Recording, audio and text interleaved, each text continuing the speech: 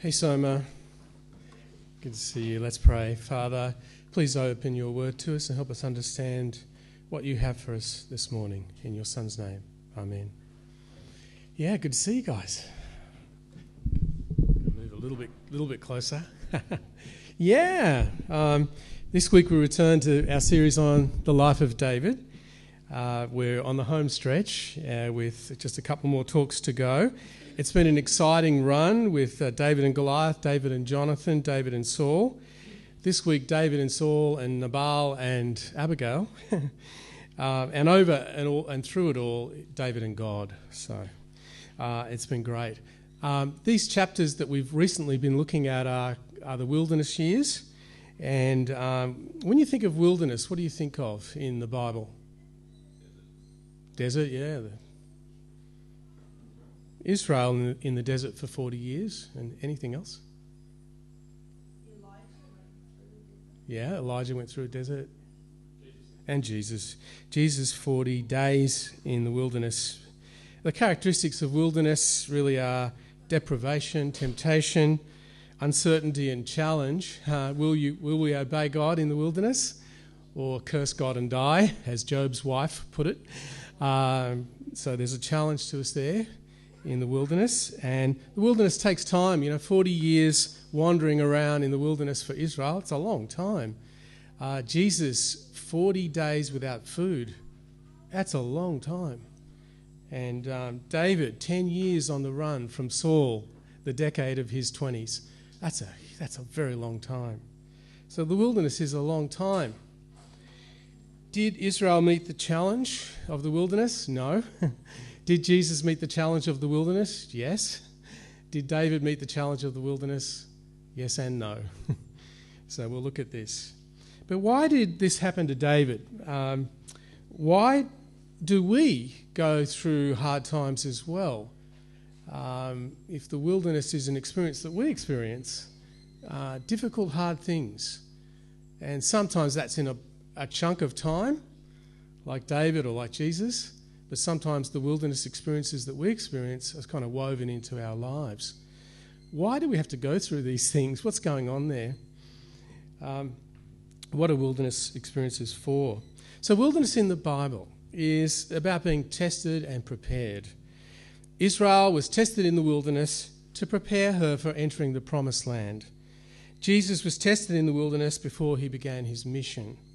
So essentially, God uses wilderness experiences to prepare us for what he's called us to do, right? And essentially, the wilderness helps us grow up. It matures us so that we're ready to step into what God is calling us to do. Just look at David's timeline. You want to go to the next one. As a teenager, he was a shepherd, an armor bearer, a leader of men of war, a captain of 1,000, which is pretty impressive for a teenager. In his 20s, he was in the wilderness. But then, when he reached the age of 30, he became king of Judah and then of Israel and ruled for 40 years. So by 19, he'd won many battles, developed many skills, but what does he really know? He's still immature. So his time in the wilderness, in his 20s, is a crucial time where God is growing him up. God is preparing him to be a true king. He's preparing David for royalty so that when he finally comes to power, he'll be the right kind of king and he'll be ready. What's the point for us? Maturity matters. We need to grow in maturity to be ready for what God is calling us into. And maturity takes many years and many hardships. It's a difficult time. It's a difficult thing to become mature. And it takes wilderness experiences that we experience. Our culture is kind of instant gratification, isn't it? And we think we can have all the treasures of life immediately. But that's just not how life works. David is clearly talented and gifted as a teenager, but he's not mature. God has to take him through this 10 years of difficulty so that he matures as a person ready to be a king. And I've been reading a book, The Making of a Leader, by Robert Clinton. We got that. It's about Christian leadership, but it also applies to all of us. We're gone somewhere. Yeah, there. Oh, yep. And it's interesting, he looks at hundreds of spiritual leaders in history, in the Bible, and in modern times, and he says that there's a real pathway that God leads us through as he develops us for our calling. And it doesn't always work this way, but often this is the pattern. This is how God builds us up and develops us. So phase 1 is early foundation, where God works through our families and early experiences to form us. Phase 2 is inner life growth. God grows us in faith and prayer and obedience. And so David is a shepherd boy, learning to trust God as he fought lions and bears and all of that. That's phase 2. Phase 3, ministry maturing. God grows our gifts and capacities as we take on responsibilities. So David in Saul's court as a musician, then beginning to be a commander of men. Then phase 4, God helps us mature as people. So David's wilderness years. He's learning to grow. He's being tested and matured. And that's our focus this morning. And then phase 5, convergence, where everything comes together and there's a time of fruitfulness and productivity for the kingdom. David becomes king at 30 and has this fruitful time. Israel flourishes under his rule for 40 years.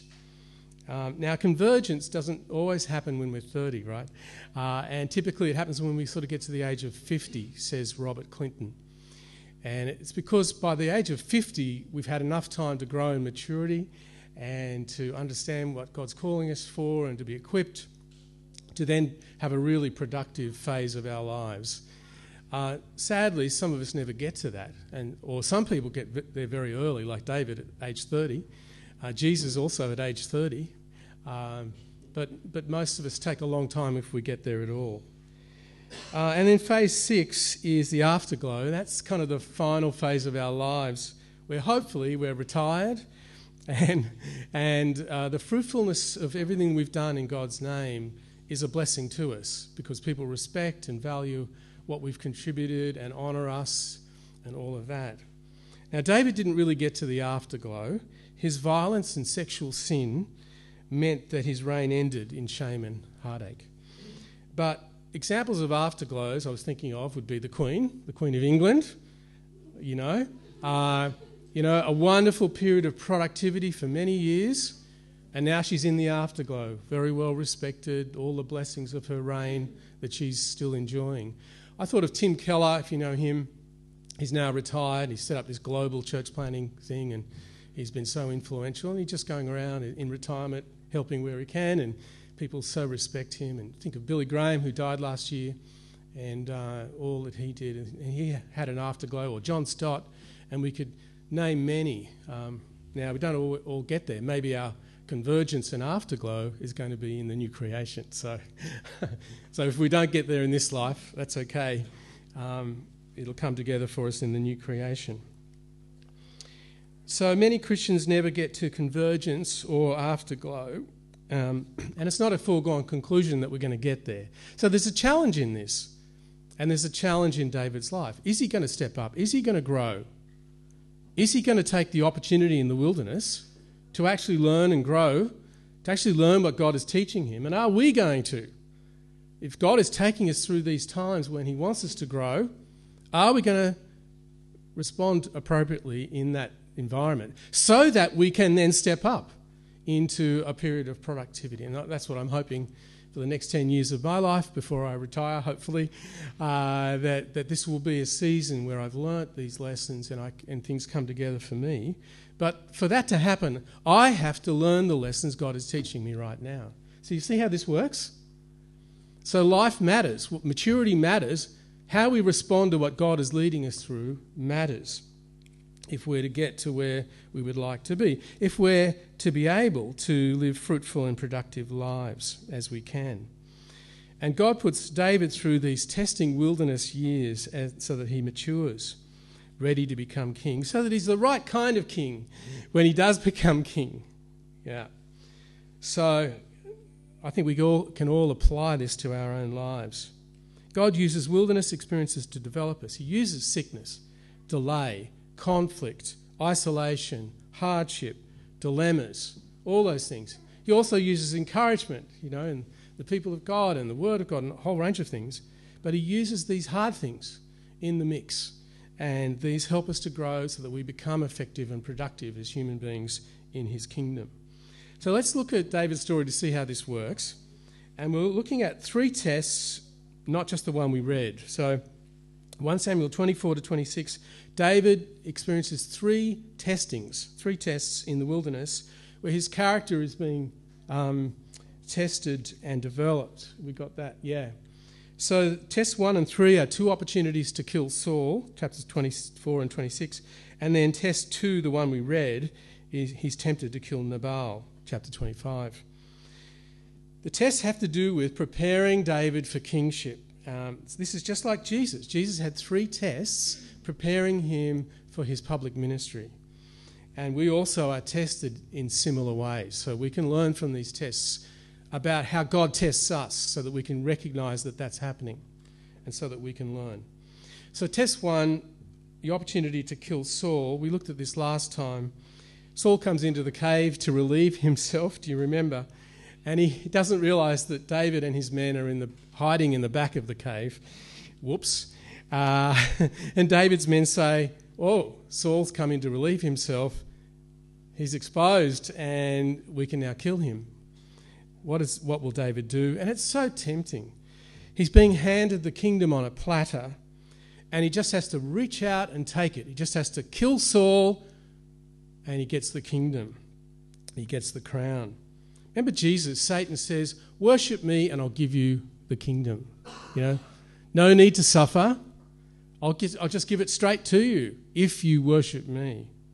Or Adam and Eve, just reach out and grab that fruit, that forbidden fruit, and you will be like God. You know, it's the temptation of the shortcut, but really it's Satan's temptation. Really we need to submit to Satan to have that thing. And here's the same for David. Just reach out and take the kingship. So this is the first test that David faces. Will David take the crown, or will he wait for God to give it to him in God's time, in God's way? Will he trust God's word? Will he obey God? And will he follow his conscience? Now remember, David is a young man. He's still forming his ideas of leadership. Remember, he's fighting for survival. He's living on the edge. He's scared. God's promise is taking so long to happen. He must have been so tempted to reach out and kill Saul. And just like Jesus, testing came at the end of the 40 days when he hasn't eaten a thing. He's at a low ebb, and Satan uses that moment to come in and tempt him. And here David, at a low point, he's desperately wanting to stop running. What does David do? Well, you know the story. He lets Saul live, he trusts God, he obeys God, and he follows his conscience. The second test is his desire to kill Nabal. Saul leaves and David moves to the wilderness of Maon. Maon is a high crime district. Bandits roam the canyons. And David, while he's there, brings a kind of law and order to that society. He protects people from the bandits. One of the men who benefits from David's protection is Nabal, a wealthy landowner. David protects Nabal's stockmen and shepherds. And Nabal's men report that David and his men are a wall around us both day and night.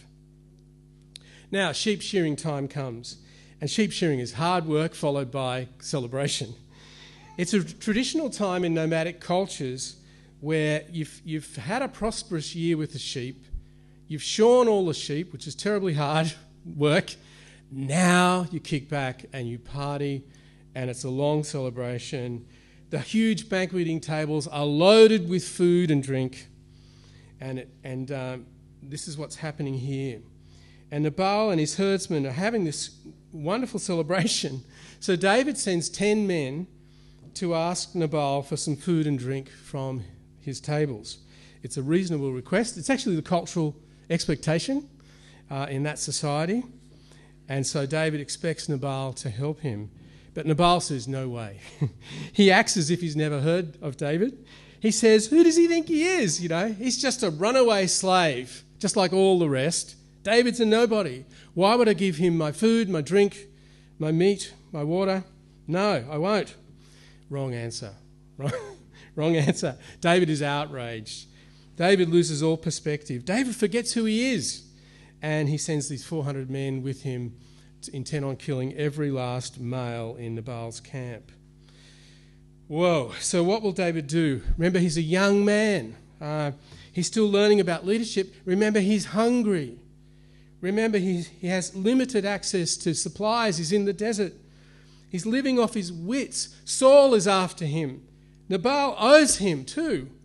You know, you can understand why David wants to kill him. And worse, Nabal refuses to recognise who David is. How would you feel if you're on the run, you're cut off from civilization, you're exiled through no fault of your own, and then you're disrespected like this?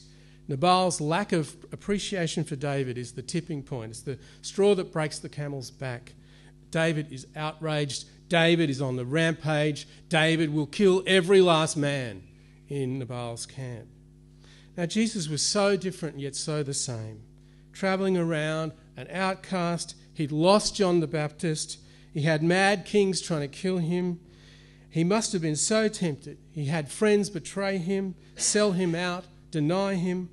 People misunderstanding his mission. Isn't this the carpenter? Aren't these guys his brothers?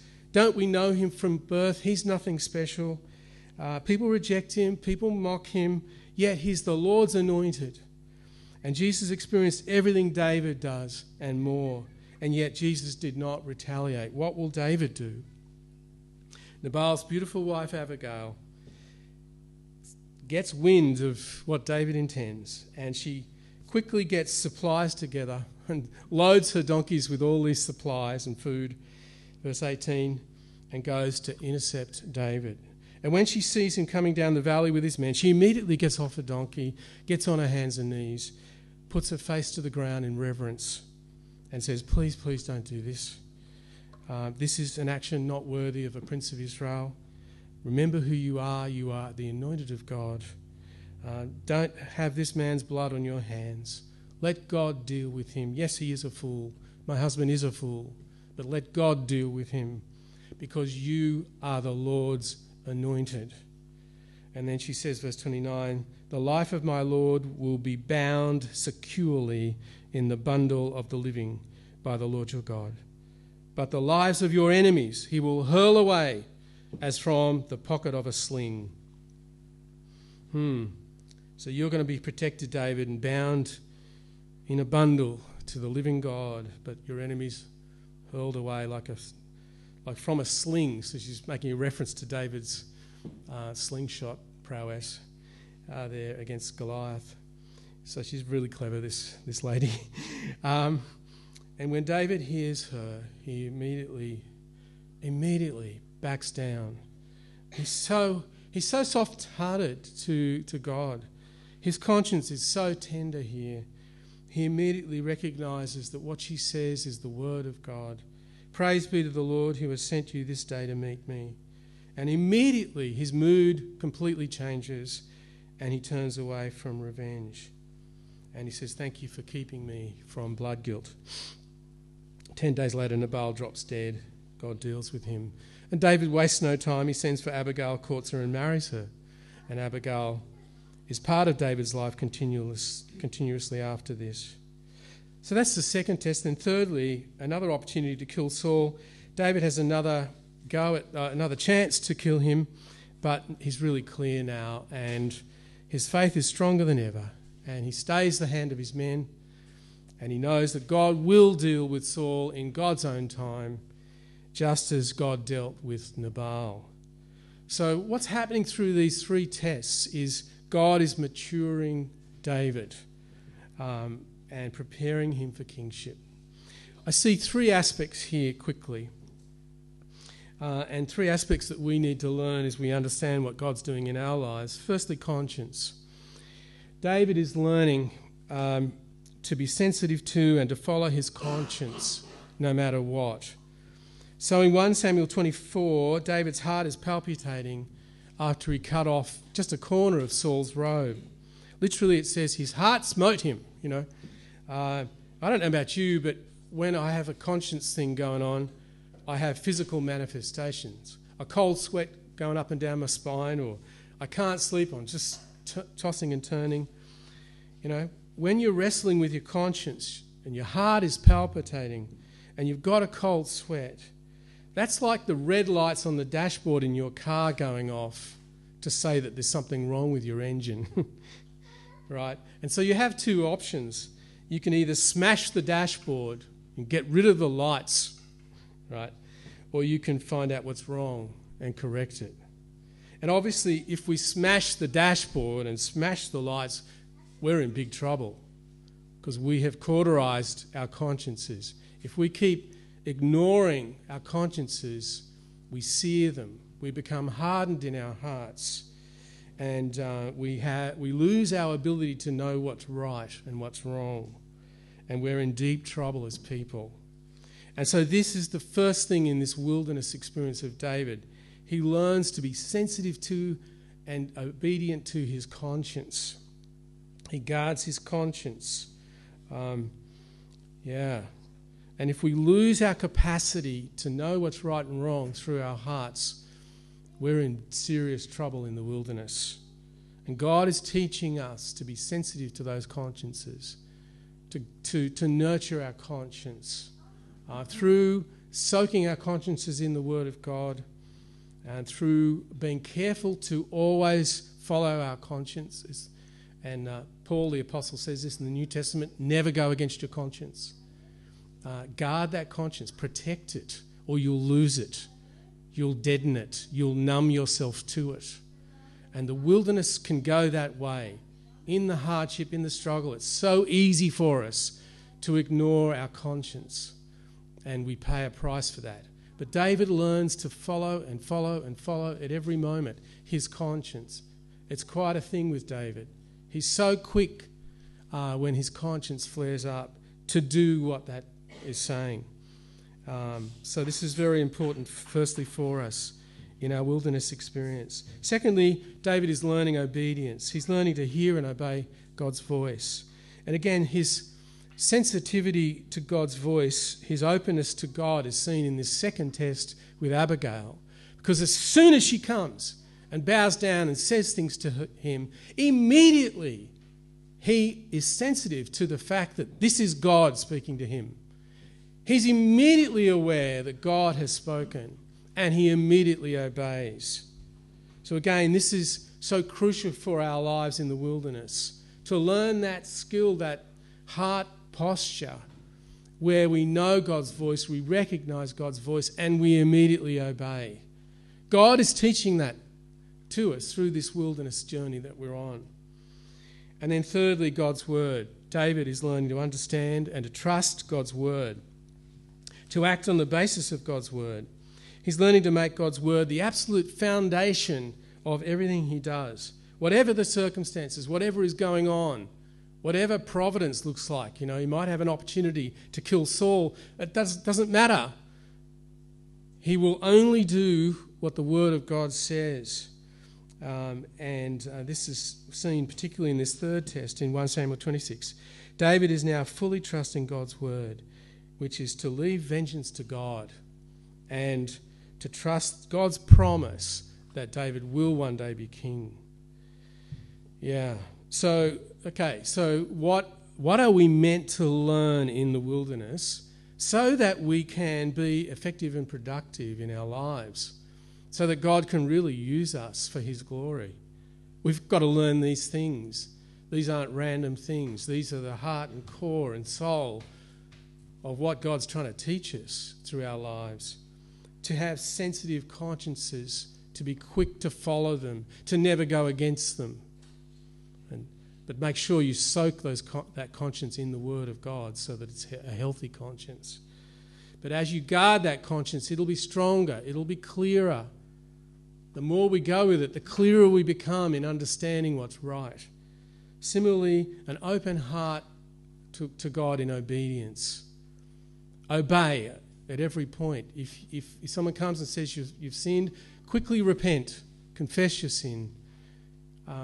This is just the crucial aspect that David needs to have down pat if he's going to be a king like he was. This amazing, the greatest king that Israel ever saw until Jesus. It can only be that because he learnt open-hearted obedience, sensitivity to conscience. And out of that obedience, things get clearer.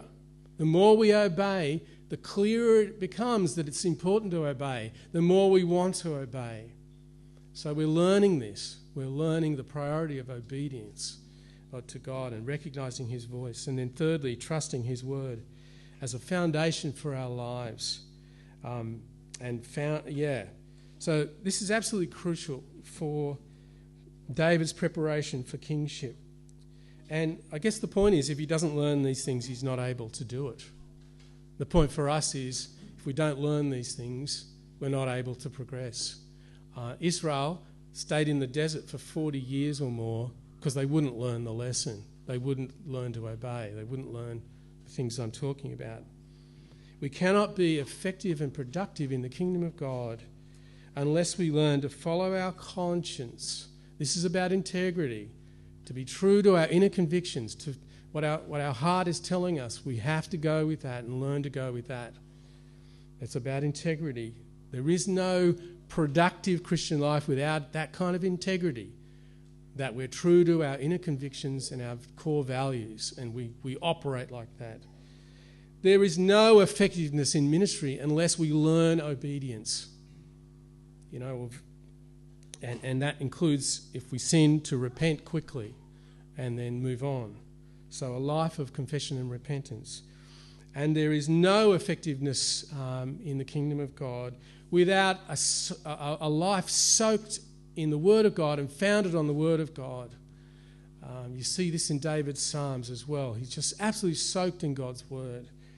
And, God's Word is the active ingredient which causes the kingdom of God to grow. How can we be effective in the kingdom if we don't know His Word, aren't basing our lives on His Word, aren't meditating, aren't soaked in it, aren't saturating our lives with it? So these are the key things. And, for us, every day is an opportunity to be sensitive to our conscience, to obey God, and to joyfully and confidently live on the basis of our knowledge of God's Word. But in David's story, we learn that when our lives are especially hard, when sickness, when death, when opposition, when conflict, when deprivation, hunger, disability, dismay, disappointment, complication, people turning against us, betrayal, all these things, it's important that despite that we keep this discipline of following our conscience, quick obedience, a rich life in the Word of God. And David's story is he learnt to keep looking to the Word of God, keep a tender conscience, keep being quick to obey the voice of God. And essentially this prepared him. And this is a wonderful example for us. And similarly with Jesus, he learned obedience and trust and an open-hearted sensitivity to what is right and wrong. He learnt that, says Hebrews, through suffering. And he did it for us so that our salvation is guaranteed and there's no possibility of losing our salvation. But he also did it for us that we might follow his example and learn these key ideas. So what opportunities has God opened up for you through testing experiences, and what is he opening up right now for you? One I can think of for myself is, was I going to say yes to the process of mediation that I've just been through? The opportunity came up for that process. I could have said no. But I understand that if I don't sort of look to God in that, look to God for what I can learn about obedience, what I can learn about trusting him, what I can learn about following conscience and what is right and wrong, I knew that I had to step into that process and do it wholeheartedly. And I knew that I can't move on to the next level, as it were, without it. You can't live or God will take you through that again until you do learn that lesson, if you know what I mean. So God is patient and gracious for sure. But there are consequences if we will not grow and we will not learn.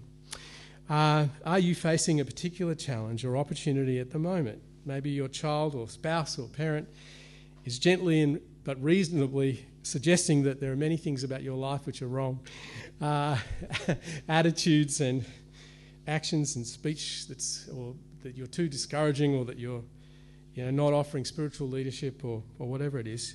This is like Abigail. She came to David and she said that to him. Well, that's an opportunity for us to learn what we need to learn.